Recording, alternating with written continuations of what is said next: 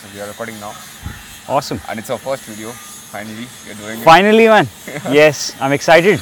Yeah. So I thought, we've been having conversation about this book and how it's been so wonderful in your life. And as we had the conversation like in the evening, right? Yes. You just have done like enough advertisement for the book already. And also you are in the way to do a audio version of the book as well. So I would like to hear a comprehended version of the book itself. I mean, I have the parts like here and there, like how the system works, inside the book, but I Right. haven't read it myself yet.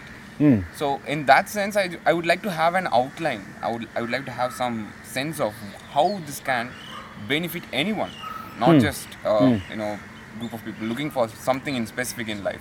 Right. It can be for anyone, right? It doesn't have to be in business or making money or making this, making that. There's no limit to it. You can just apply for everyone. Everybody needs something like that. Yes. So I would like to know more, but in a very easily transferable way.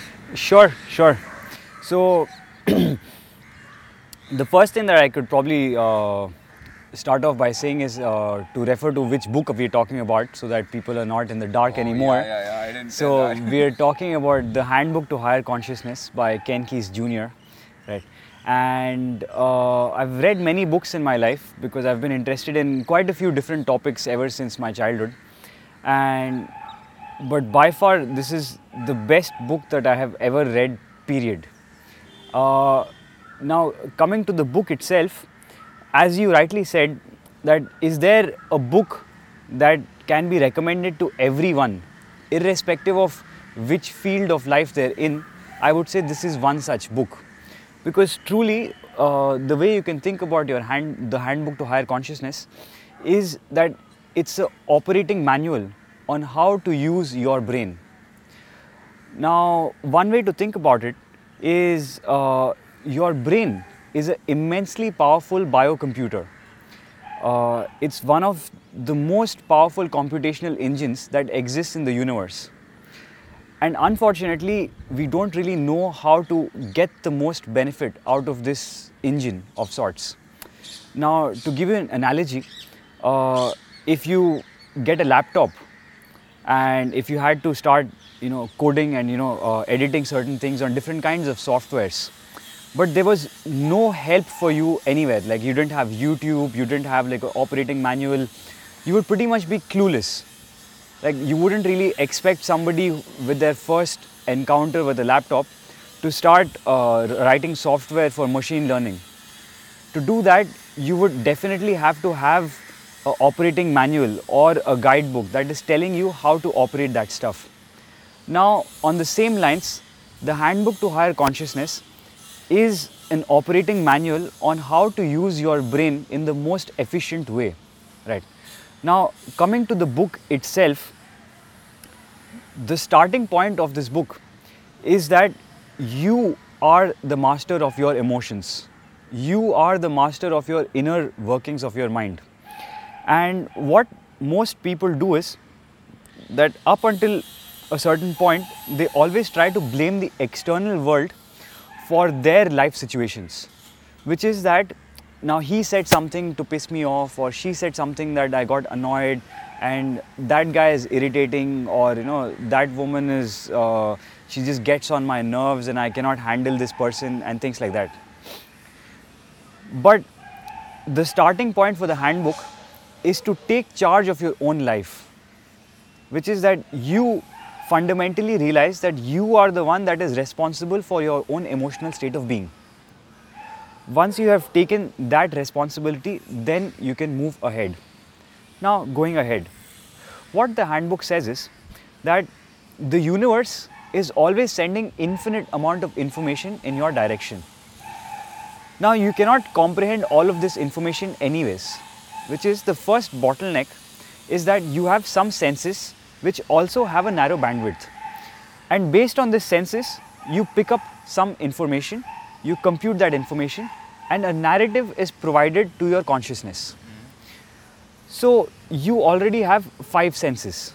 So based on that, you will see certain things, hear certain things, but even in that, you need to understand that the limitation or the bottleneck is that, for example, in this moment, there are all kinds of information that your biocomputer is processing in this moment.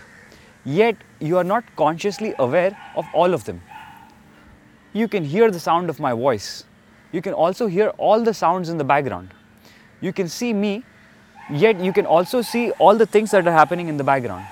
You can see the sky, you can see a few outlines, and you can see a whole lot of things, right? But you're not consciously aware of all of this information which is being presented to your biocomputer. Now, what you become aware of depends on the center of consciousness that you are residing in. Now, there are 7 centers of consciousness.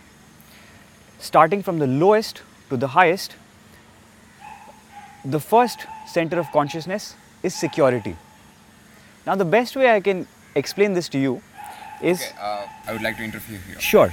So these 7 centers are like, what are these centers? We can see the 7 chakras and stuff, right? I mean, like when you say 7, like a lot of people come Right. to this point, like Yes. we have a conversation with someone. Yes, where yes, they yes, point to yes, the yes. Chakras as well. So, the 7 centers are not directly correlated with the 7 chakras, because the centers are not physical phenomena in your body. It's not something that you can feel in different parts of your body. It's simply what kind of awareness you have in this moment. So, the center of consciousness determines what is the story that you're going to use to interpret the information that you're gathering in this moment right now. Okay, what kind of awareness you are having? I mean, like, what is that awareness kind? I mean, how do you define that awareness as a varied, let's say, I'm just trying to understand what is that the 7 things point to within ourselves, which is like a psychological state, or is it like a meditative like kind of state, or like how do you define that? I mean, how can I understand which thing that is pointing to? Right. So, the best way I can explain this to you is if you were to think of a monkey in a forest. Now, the monkey, just like you, has pretty much the same senses. It's seeing things, it's hearing things, it's touching things, it's tasting things, it's feeling things. Now, as the monkey is traveling through the jungle landscape, there is a whole host of information that is being processed by the monkey's brain. Now, in a moment, maybe the most beautiful sunset is happening, and there are also mountains in the background. Maybe there is snow falling, or all kinds of phenomena that's happening. But in the moment where there is some sort of rumbling in the bushes, now that is the thing that needs all of your attention. Because while there is so much information out there, there is a potential event happening in all of this information which could be life-threatening to you.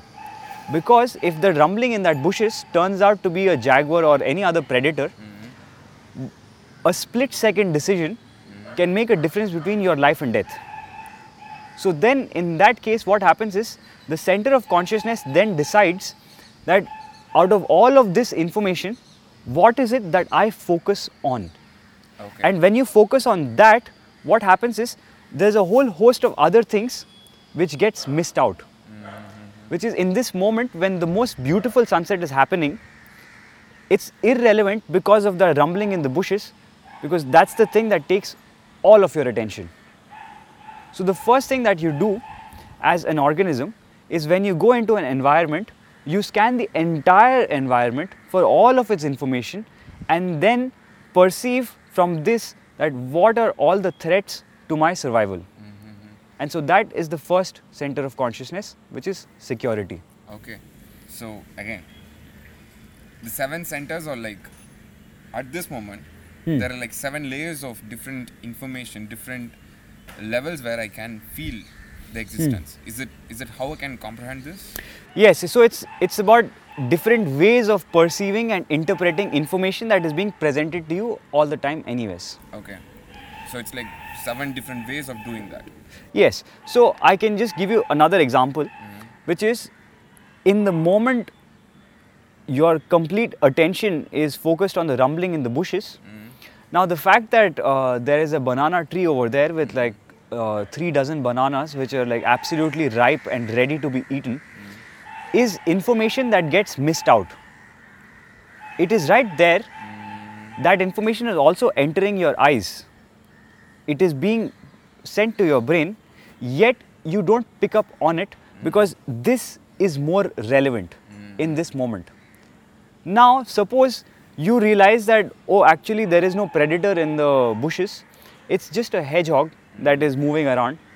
Now you can get out of the security sensation or security center, and then you move into the second center of consciousness, which is sensation, which is now you're scanning the same thing, you're getting the same information, but now the bush has become more or less irrelevant to you, and then suddenly the bananas get all your attention, and then you can move in that direction to basically gratify your sensory desires, which is the second center of consciousness, where you compute all of this information to look for all the different opportunities that are present in all of this to gratify your sensory desires.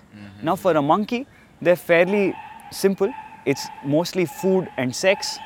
For a human being, they're a bit more wide ranging. You know, it could be people on Instagram or TikTok, or you know, even like eating certain food or just ordering things, buying stuff online, or going for parties specifically with the intention of finding a mate or things like that.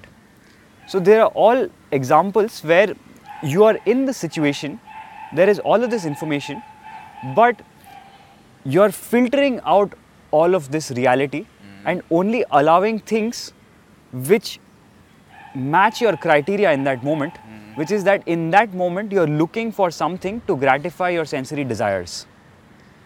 So that is the second. Okay, we can consider this as the moment when you are, having that thinking about masturbation or having that craving of some XYZ food, which doesn't do any good for you. I mean, at that moment, in terms of when you consider energy or in terms of other stuff, but you still want to do it. But you still want to achieve something through that. So that is when people are in these centers. So I wouldn't say achieve, it's the second center, or probably we could say achieve as well, because maybe as a monkey in that moment your objective is to get those bananas. And in this moment maybe your objective is to go to a party and find somebody who might be interested in you or something like that, right?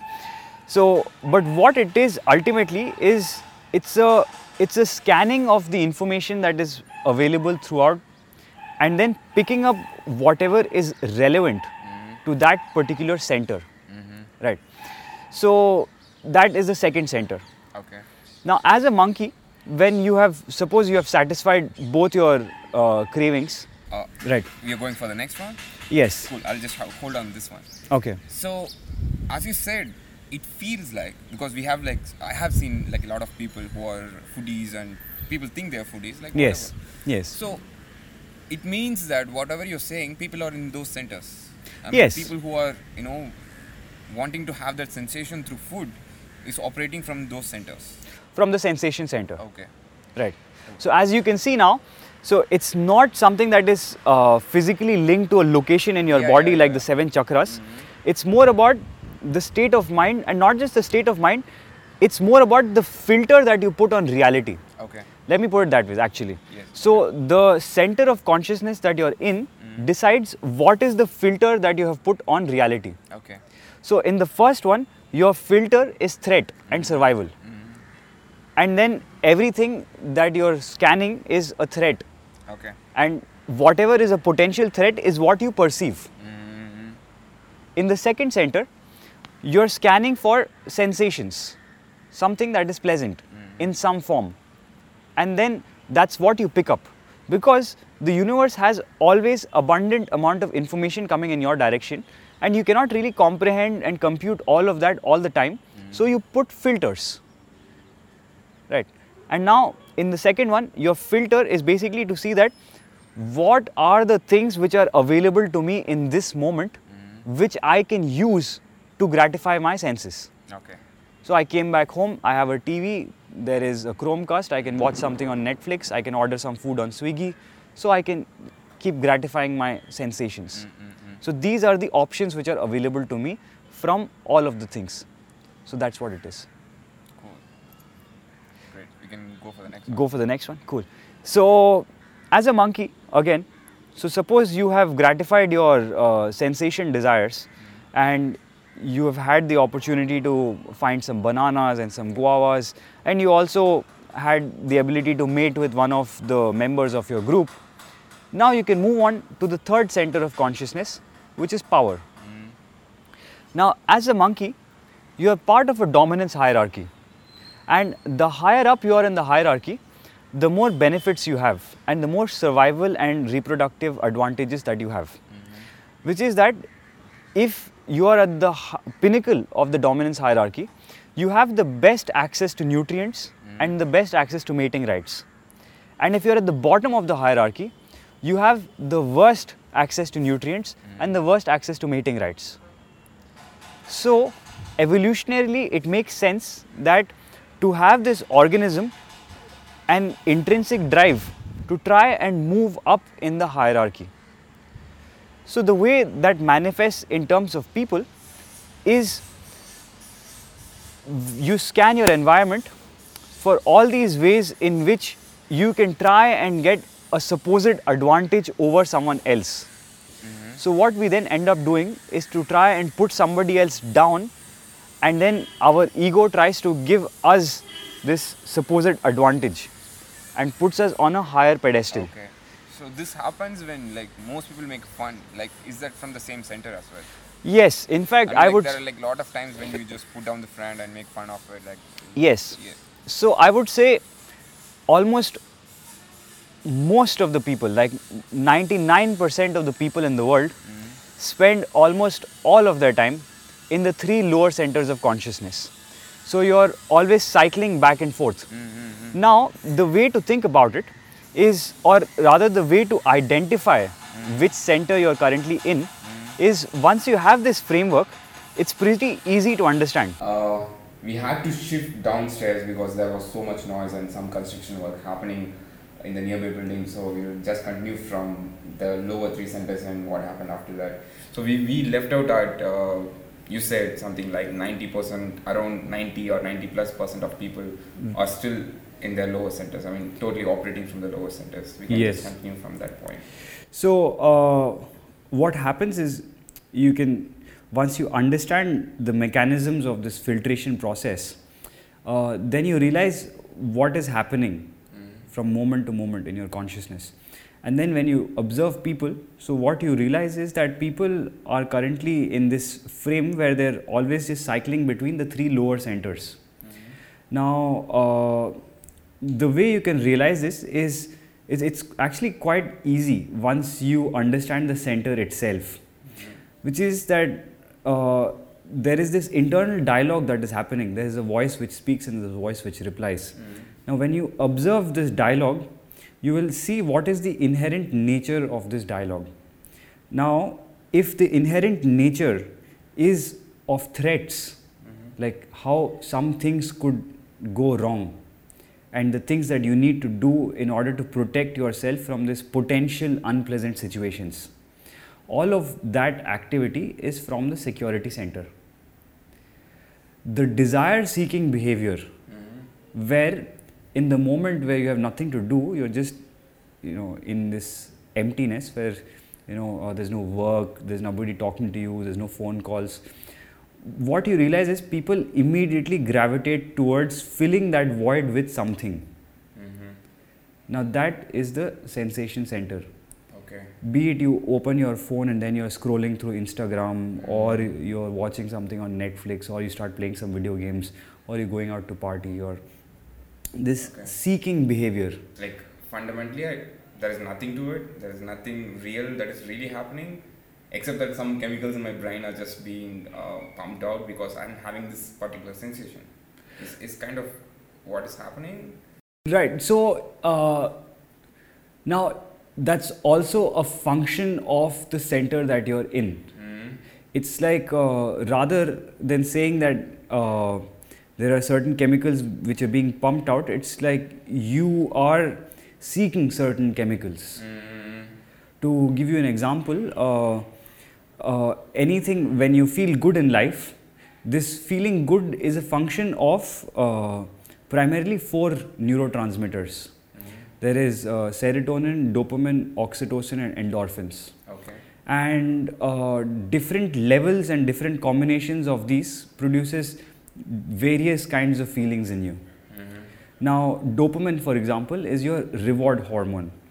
Like that gives you motivation to do certain things. Like if you have to go climb a mountain because there is a jackfruit tree on the top of the mountain, you need to have some internal reward mechanism. Because why do you do what you do? There is a neurotransmitter that comes and produces this feeling of goodness inside you, and what you're doing is basically seeking that goodness. Now, if you think about how our society is currently quite messed up in terms of their dopamine systems, traditionally, say if you go back say 1,000 years or even whatever, like you would have to go through a certain amount of effort in order to get the reward. Like suppose if you have to, like if you want to crack the JEE exam, so you take 2 years of coaching for the IIT JEE, you study very hard, you go give the exam, you solve as many questions as you can, and finally the result comes and then you get selected. And there is this euphoria that you have in that moment that you feel okay, really nice. Now this euphoria is basically from an internal point of view. There are combinations of, let's say, a very high level of serotonin and dopamine in your bloodstream at that moment, and like these neurotransmitters have receptors, and as they go and bind to the receptor, they create this sense of happiness and euphoria.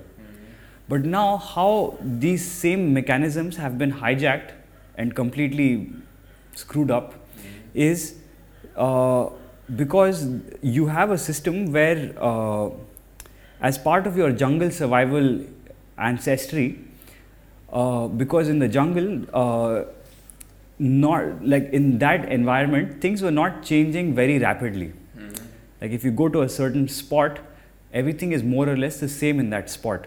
Like the same tree and the same rock, and everything's in the same place.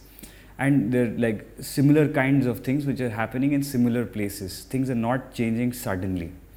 So if anything changes in your environment, it evolutionarily makes sense for you to process that change, to be cognizant of that change, to realize that, oh, this is the thing. So to get your attention there, evolution has put in this inbuilt reward mechanism to give you a slight bit of dopamine every time you notice something new. Now, this same mechanism has been hijacked so that now when you go to Instagram and you simply swipe your thumb, what happens is, because you're getting new information, you get a slight bit of dopamine. You don't get a huge amount, it's not like a big deal in life, but you get a slight dopamine hit. And now the way the circuits have been short-circuited almost is, earlier you had to do certain things in order to get this reward, and now what happens is all you need to do is swipe your thumb up to get this reward. Just here. Exactly. So if you think about the effort, it's literally just moving your thumb. So it's a very minimal effort to a small dribble of dopamine. You can just go on like for exactly, you can keep doing that, which is what you observe, that people have fallen into that loop to the extent that many people currently have the inability to follow along with complex concepts or the ability to execute a project for a consistent amount of time to get some results, because their internal mechanisms have been wired for immediate satisfaction of their craving for dopamine. So this is something that you can observe in the world around you. Like a lot. Yes, yes. So with that we can say like such sensation seeking personality, I mean like it could be anyone, it could be me also, like at times we do it, right? Yes. So it happens to be our consciousness is in the sensation center. I mean, in the lowest second center. Yes. Yes. So that's what is happening when I'm looking through Instagram or like simply just. Yes. So what it is you can think of your center of consciousness as a filter on reality. Because there is all of this information coming through, like say 100 units of information, and you don't have the ability to compute and comprehend all the 100 units. So you put a barrier, you put a filter, and then through the filter, 2 units comes through. Now the filter that you are using to allow certain types of information to come through, now that filter is the center of consciousness that you are in. Cool. So when you are in your second, the sensation center, you are sitting in the room, there are all kinds of things, there's the bed, there is this and that and all kinds of stuff. But what happens is you naturally just gravitate towards your phone, unlock it, start scrolling. Because there is this void in my head that is Yes. to be filled, and I feel a very easy thing to Yes. just jump into, so I just pick it and do it. Yes. So that's one way to think about the centers. Okay. Yeah. Cool. So what happens after the 3 centers? So after the 3 centers, But most people are in these 3 centers. yes, and it's very easy to observe. Right. So as I said, the security center, you can see manifests itself in all these thoughts which are telling you how things could go bad and all the things that you need to do to avoid that. The sensation is showing you all the possible things that you can pick from your current reality to just gratify your senses. The third one, the power center, is a bit more tricky to identify. But what it is basically doing is, as I said before, that as a monkey you are part of this dominance hierarchy, and the higher up you are in the hierarchy, the more benefits that you accrue. So the way you move up in the hierarchy is, first you move up in your own mind. So what you do as a monkey, or as a human as well, is you create separation from people and find all these possible explanations and reasons and justifications in your own mind to give you, or rather your ego, a supposed advantage over the other person. For some reason, that guy is lazy, or she is annoying, or he is irritating, whatever it is, but you use all these things to put the other person below you in a hierarchy. So the moment you notice that your ego is creating this separation and somehow giving you a supposed advantage over the other person, is when you realize that, oh, these are all patterns which are coming from the power center. Okay. Right. So now, before I go to the 4 higher centers of consciousness, I will have to talk about addictions. Because the book has a very specific definition for the word addiction. Okay. Now, an addiction is basically any demand that you have from reality. And if reality does not match your addictions, then you annoy yourself. You make yourself emotionally unpleasant. And so what the book offers is, there are these 12 pathways. So you can use them to reprogram your addictions into preferences. So let me give you an example. Okay. So, but before I give you the example, simply if I talk about emotional states, to very easily and broadly classify it, you can classify emotions into 2 categories. There are positive emotions and negative emotions, pleasant and unpleasant.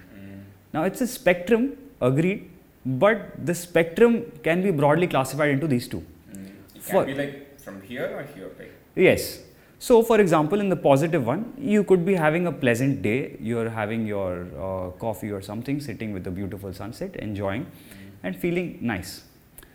Or you could be ecstatic. Maybe you became a father and you're super happy about it. This is a life-changing event in your experience. So, but the point is, they are both falling in the same category. Just the degrees are varying. One is on the extreme end, one is on the mild end. In the same way, in the negative emotion, on the mild end, you might have just boredom. Like you're just feeling bored. But that's also a negative emotion. You don't like feeling bored. Yeah. And then there could be an extreme where you're suicidally depressed. But they're both part of the same system. Exactly. Right. It's something we don't want to experience out Right. there. So the way you can identify any addiction is simply when some mental pattern which gets triggered by a certain kind of reality puts you in a negative emotional state. You can immediately understand that there is an addiction that has been triggered and is creating this, and which is an automatic thought pattern that you already have pre-programmed into your brain, which you most likely picked up when you were a child. So what you now do is to reprogram these addictions into preferences. To give you an example, now suppose you are the CEO of some corporation, and you're traveling in all like really fancy places. You stay in the best 5-star resorts and stuff like that. But then because of these things, you have an addiction that your toilet or your bathroom has to be in a certain way. Like you have very high standards. Now you go to a certain place, which is a resort, which is very beautiful, everything is there. But when you go to the washroom, it does not meet your standard, it does not meet your expectation. And then you feel that I'm paying $2,000, it ought to have these things. And then now what you do is you annoy yourself about the lack of this thing that you have an addictive demand for. And then you pass it on, this unpleasantness, to all the other people who get in touch with you. You may make a call to the management and to the staff or your company as well, your secretary, and all kinds of things. And the same pattern of annoying yourself and having this addictive demand from reality is the fundamental operating model for all unpleasantness in life. When you're able to rid yourself of these addictions and then move it to preferences, which is that now you could have a preference that maybe you can have a jacuzzi in the bathroom. But when you go there and then you realize that, okay, there's no jacuzzi, you're like, okay, fine, it doesn't matter. So this is a preference. And if it's not there and then you get annoyed, that is an addiction. Right? So when you reprogram all of your addictions into preferences, that's when you can finally move into the fourth center of consciousness, which is love. Now, but again, so as you do, it's more like a practice, right?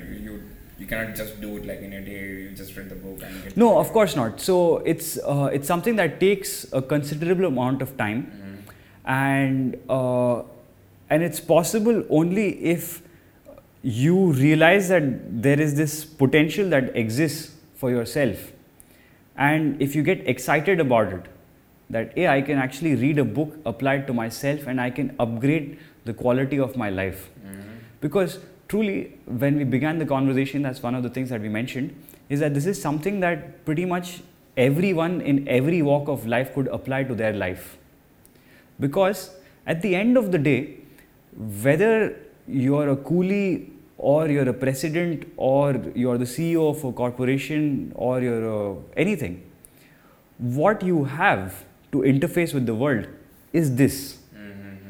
And truly, if you think about it, it makes so much sense to maximize this, which is to have, which is to have a really good body, which is flexible, which is dexterous, which is energetic, and to have a mind which is pleasant and peaceful, as compared to one where. Talking about energy, we will talk about energy like.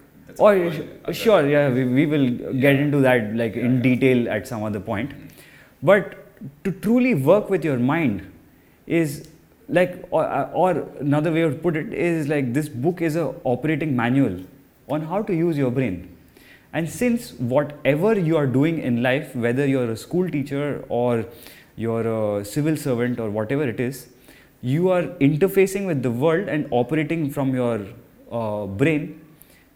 If you apply the operating instructions, if you learn the manual and then learn how to actually get the most value and most pleasantness and just most joy out of your own brain, that is, in my point of view, one of the most foundational works that anyone can do in life. Or should have been learned in the school itself.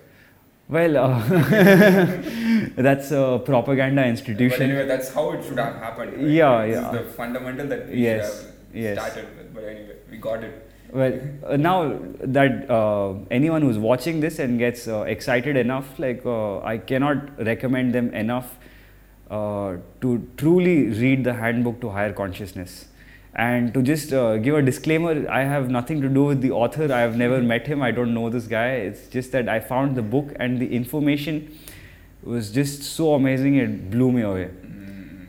So much so that I read the book like almost 30-35 times last year. And that's how, and I got so excited about it, and I've just been talking about this book non-stop since then. Yeah, and it's just because what it is when you move to the higher centers of consciousness, life is truly blissful, and these states exist, and these are not esoteric spiritual states of existence. These are just everyday existence where,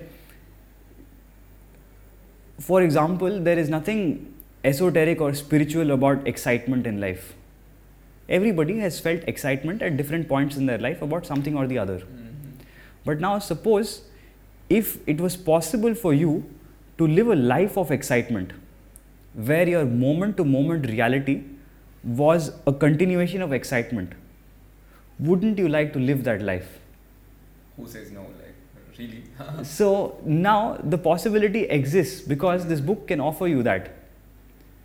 Like talking about excitement, I can tell you what of my realization that I had about excitement thanks to the book, which is that the way people operate is they tend to limit their excitement because they're trying to protect themselves from disappointment. Now, the way they think about it is, if I get excited about something and that something doesn't happen, now I will have a lot of pain because that didn't happen. Like, you know, I get excited about some girl and then now for whatever reason she did not become a part of my life. So now I create suffering because of that. But what the book teaches you is truly that you are the one who is doing all of these things to yourself, and when you truly realize that, you realize that there is another model of operating which is just so simple actually, but then the implementation of that is something else altogether. But truly it is actually very simple, which is that in this moment you could get extremely excited about something without having any expectations. So it's like in the excitement you can start moving in that direction, you can start executing and doing all the things that you need to do in the here and now. You do those things without having any expectations from the future that, you know, that event has to manifest in your life. Because now if you're able to operate without any expectations and that moment comes and that thing doesn't manifest in your life, simply because you're operating in this model, it doesn't matter, you don't care about it. And in that moment what you will realize is you will find something else to be truly excited about. Yes. And when you follow this path of excitement, where every moment there is something that you're excited about, because life is simply a summation of all now moments, your whole life is one gigantic excitement. Yeah. It's like this moment into like right. every second. Exactly, right. So you see then that there is nothing esoteric about this. It's not some sort of an occult practice. It's just a small shift in mindset. But it's not that easy for people to just make that switch, which is where the book provides all this support in terms of how to eliminate your addictions, or rather convert your addictions into preferences. And when you're able to do that, you put in the work and then you're able to finally convert your addictions into preferences. That's when you can finally move into the fourth center of consciousness, which is love. Cool. Now, here comes the tricky part, which is that unfortunately in our society the word love has been completely corrupted. So if I were to talk about love, people just have the wrong perceptions, because in our society the model of love is this Bollywood romantic type relationship, but truly what that is just ownership. Because when we think of love, it's like a boy and a girl, they get together and then they say, boy tells a girl that, sweetheart, I love you, and she says, I love you too. But truly, if you were to decipher what they were saying to each others, what they're genuinely telling each others is that I want to own you. I want you to be mine and only mine. But this is ownership. And ownership is a function of fear. And fear is from the security center. Right. And it can come in many different ways. It's like the ownership could be a part of power or sensation as well, or security as well. Oh, okay. Because you could want to own your partner so that you're using her to gratify your sensory desires. Or it could be from the security center where you're afraid of being alone and you're afraid that she go away with someone else. Or it could be in the power center where you're using it as an object to gratify and then boost your ego. Or do one of those. But as long as you're there, you're basically using the other person as an object. You're not really seeing them as a person. And what love truly is an expansion of self. Now, to truly understand love, like, I would recommend that you don't look at adult humans at all. Rather, it's much more beneficial to go and look at natural systems. Which is that now if you look at your own body, what you realize is that your body is an accumulation of 100 trillion cells. Now each cell is an individual of their own right. Because each cell is doing all kinds of things. It's eating, breathing, moving, shitting, reproducing, doing all kinds of things. So each cell is truly an individual. And the way the body is organized is that each cell has its own unique gift. It's like the blood cells has the gift to carry some oxygen, some glucose and some different kinds of nutrients.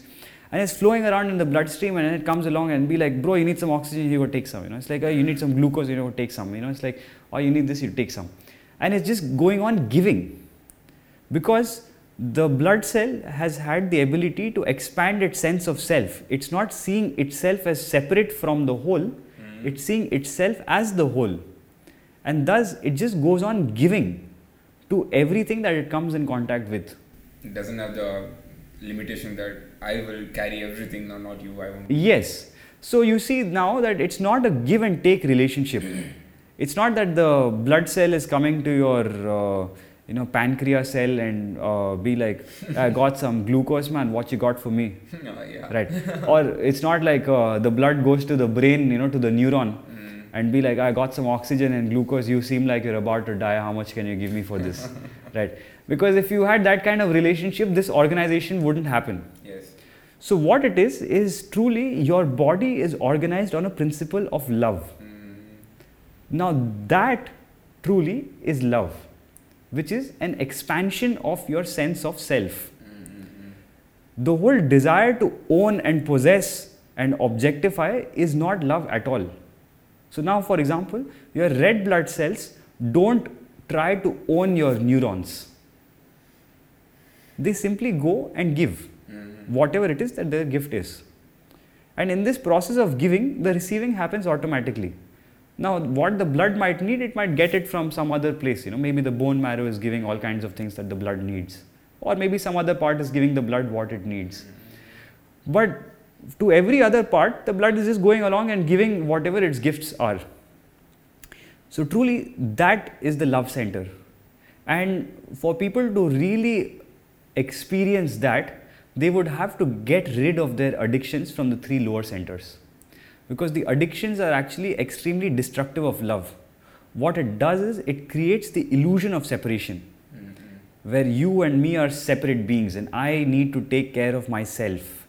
And myself includes this little bubble which has a bunch of things. It's not just me, it's like me, my girlfriend, my car, my bike, my house, my phone, my ego, my prestige. And now that's my bubble. And then I am trying to protect my bubble from everything else, and I'm trying to boost my bubble from whatever, it's like, and all of this is basically a function of addictions.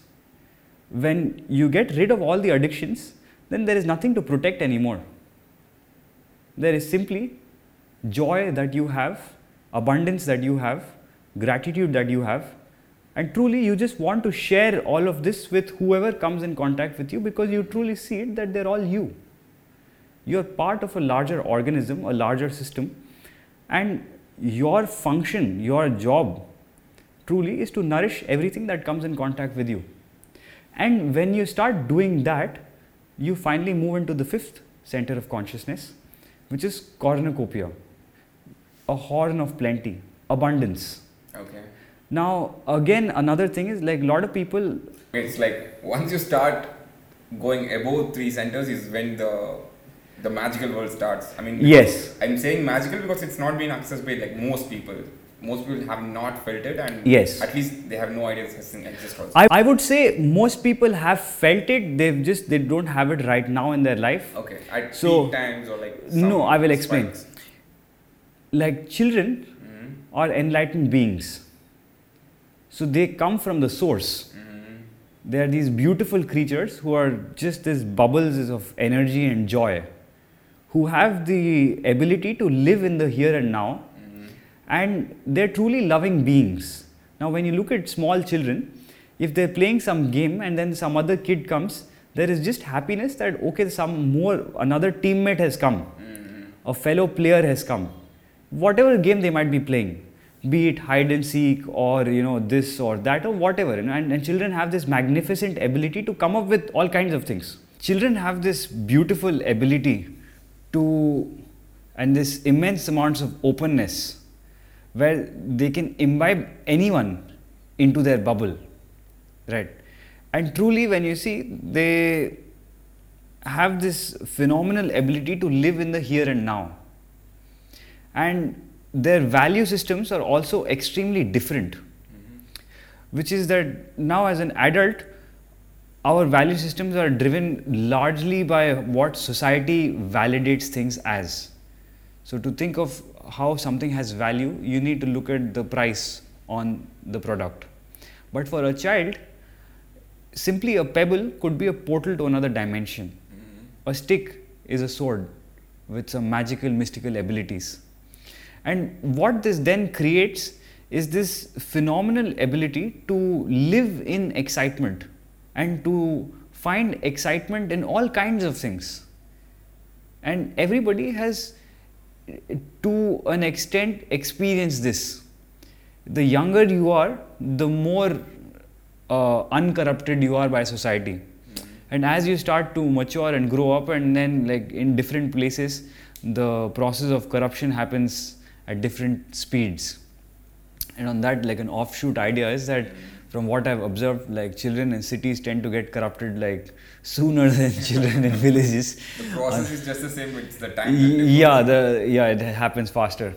But so that hopefully answers the question that it's like about the magic truly beginning after the third center, and people resonating with this magic in the sense that when you were a child, you were already living in those states.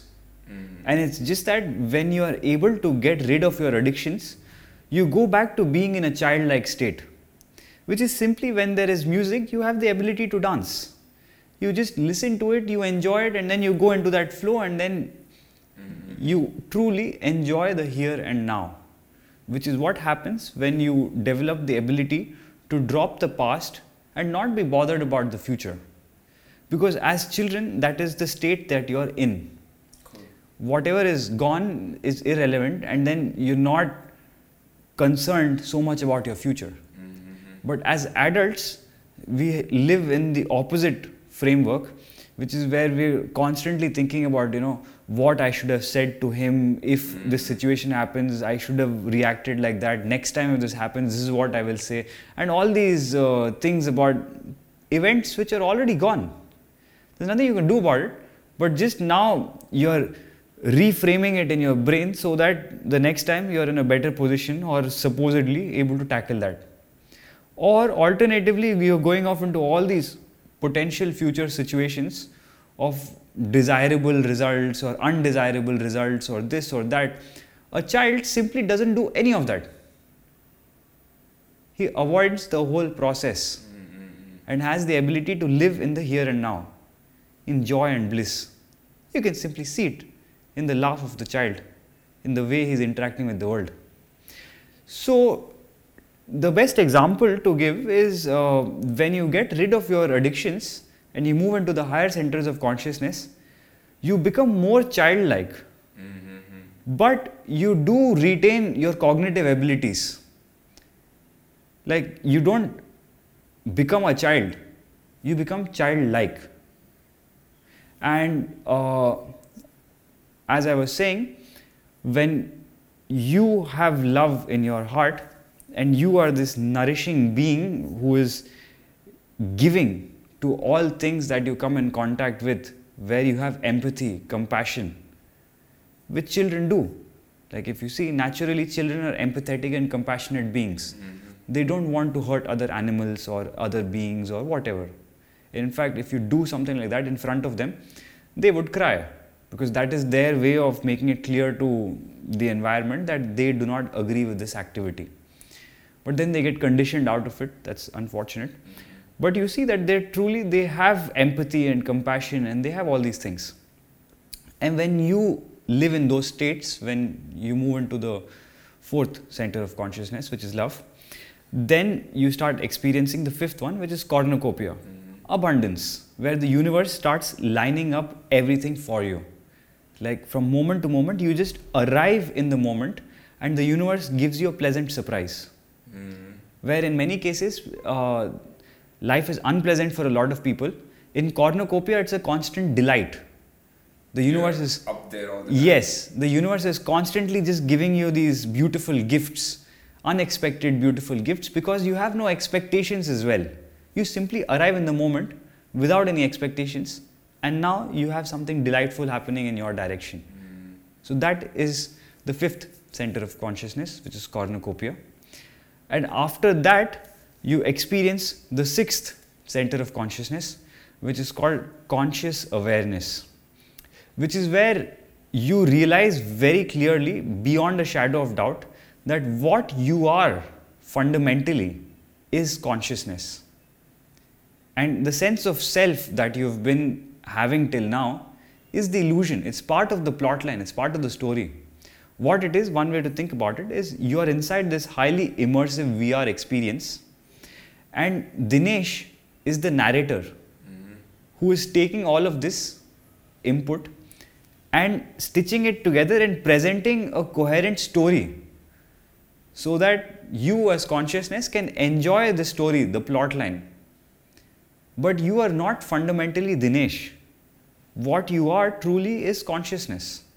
And when this experience becomes extremely clear, you have this ability to just watch things from a distance. It's almost like you're watching a movie.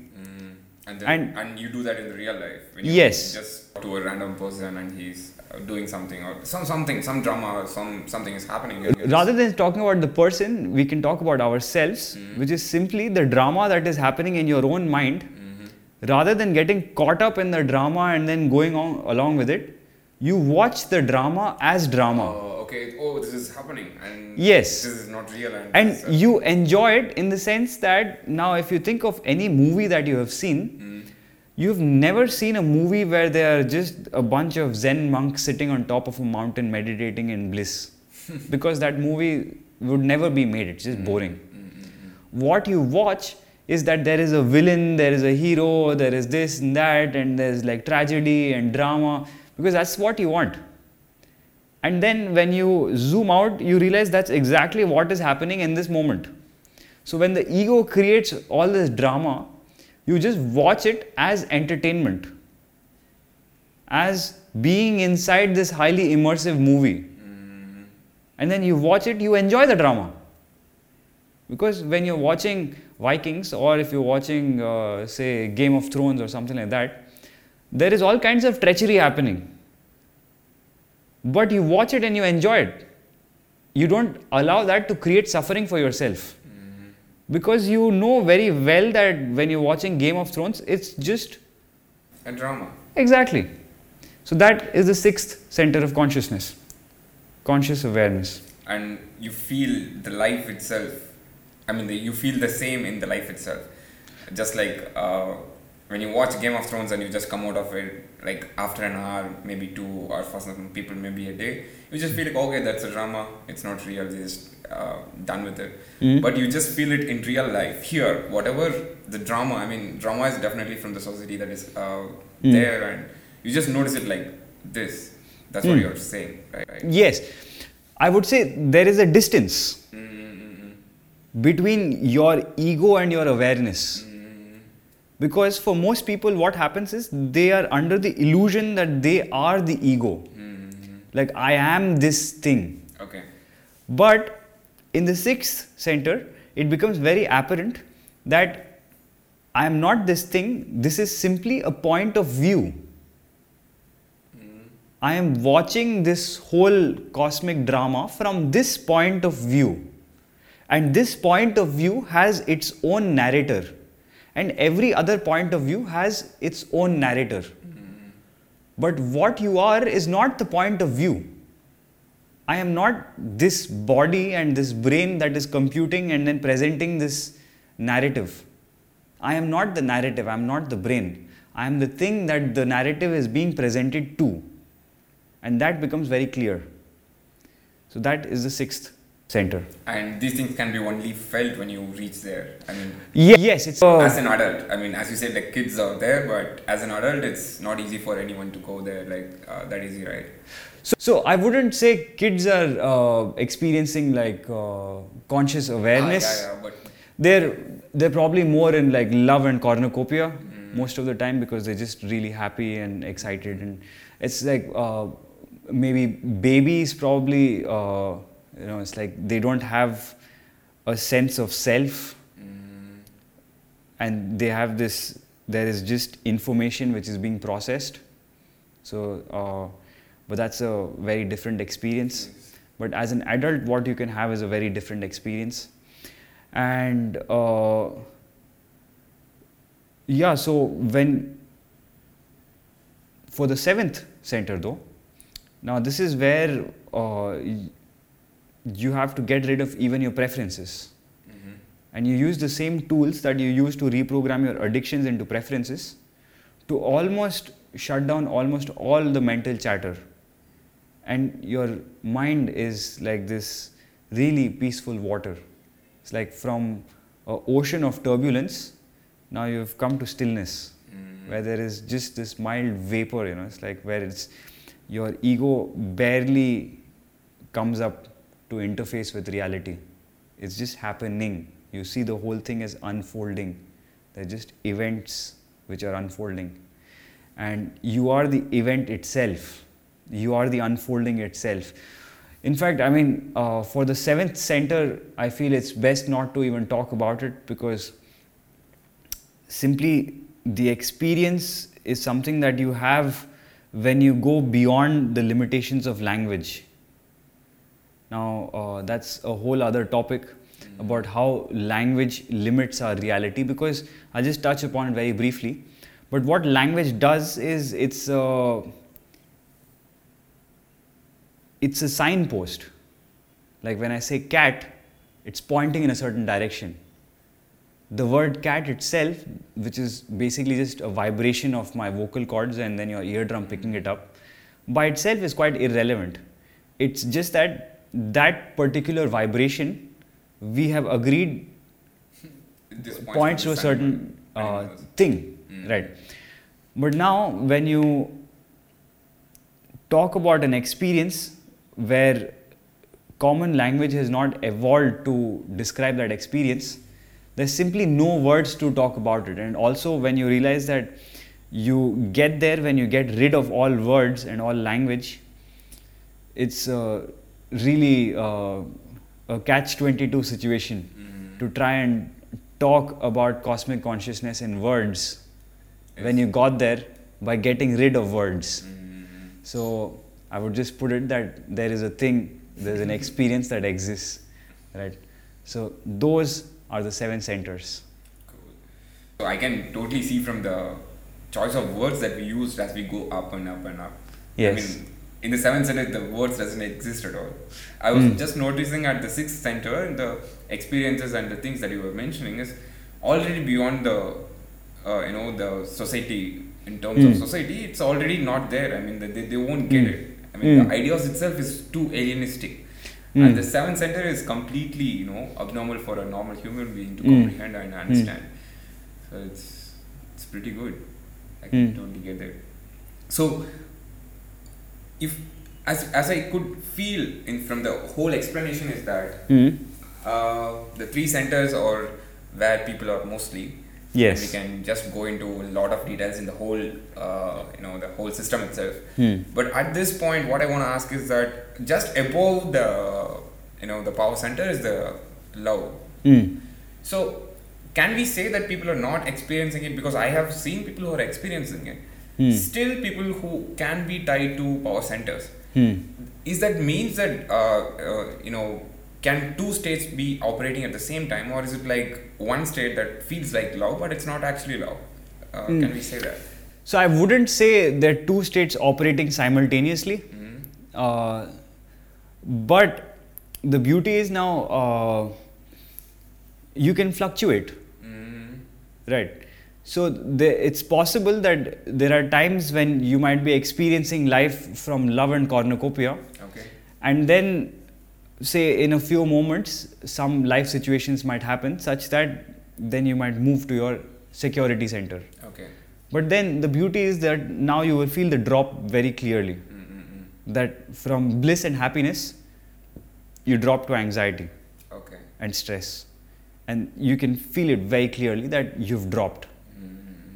So, but having said that, you cannot be at both at the same time.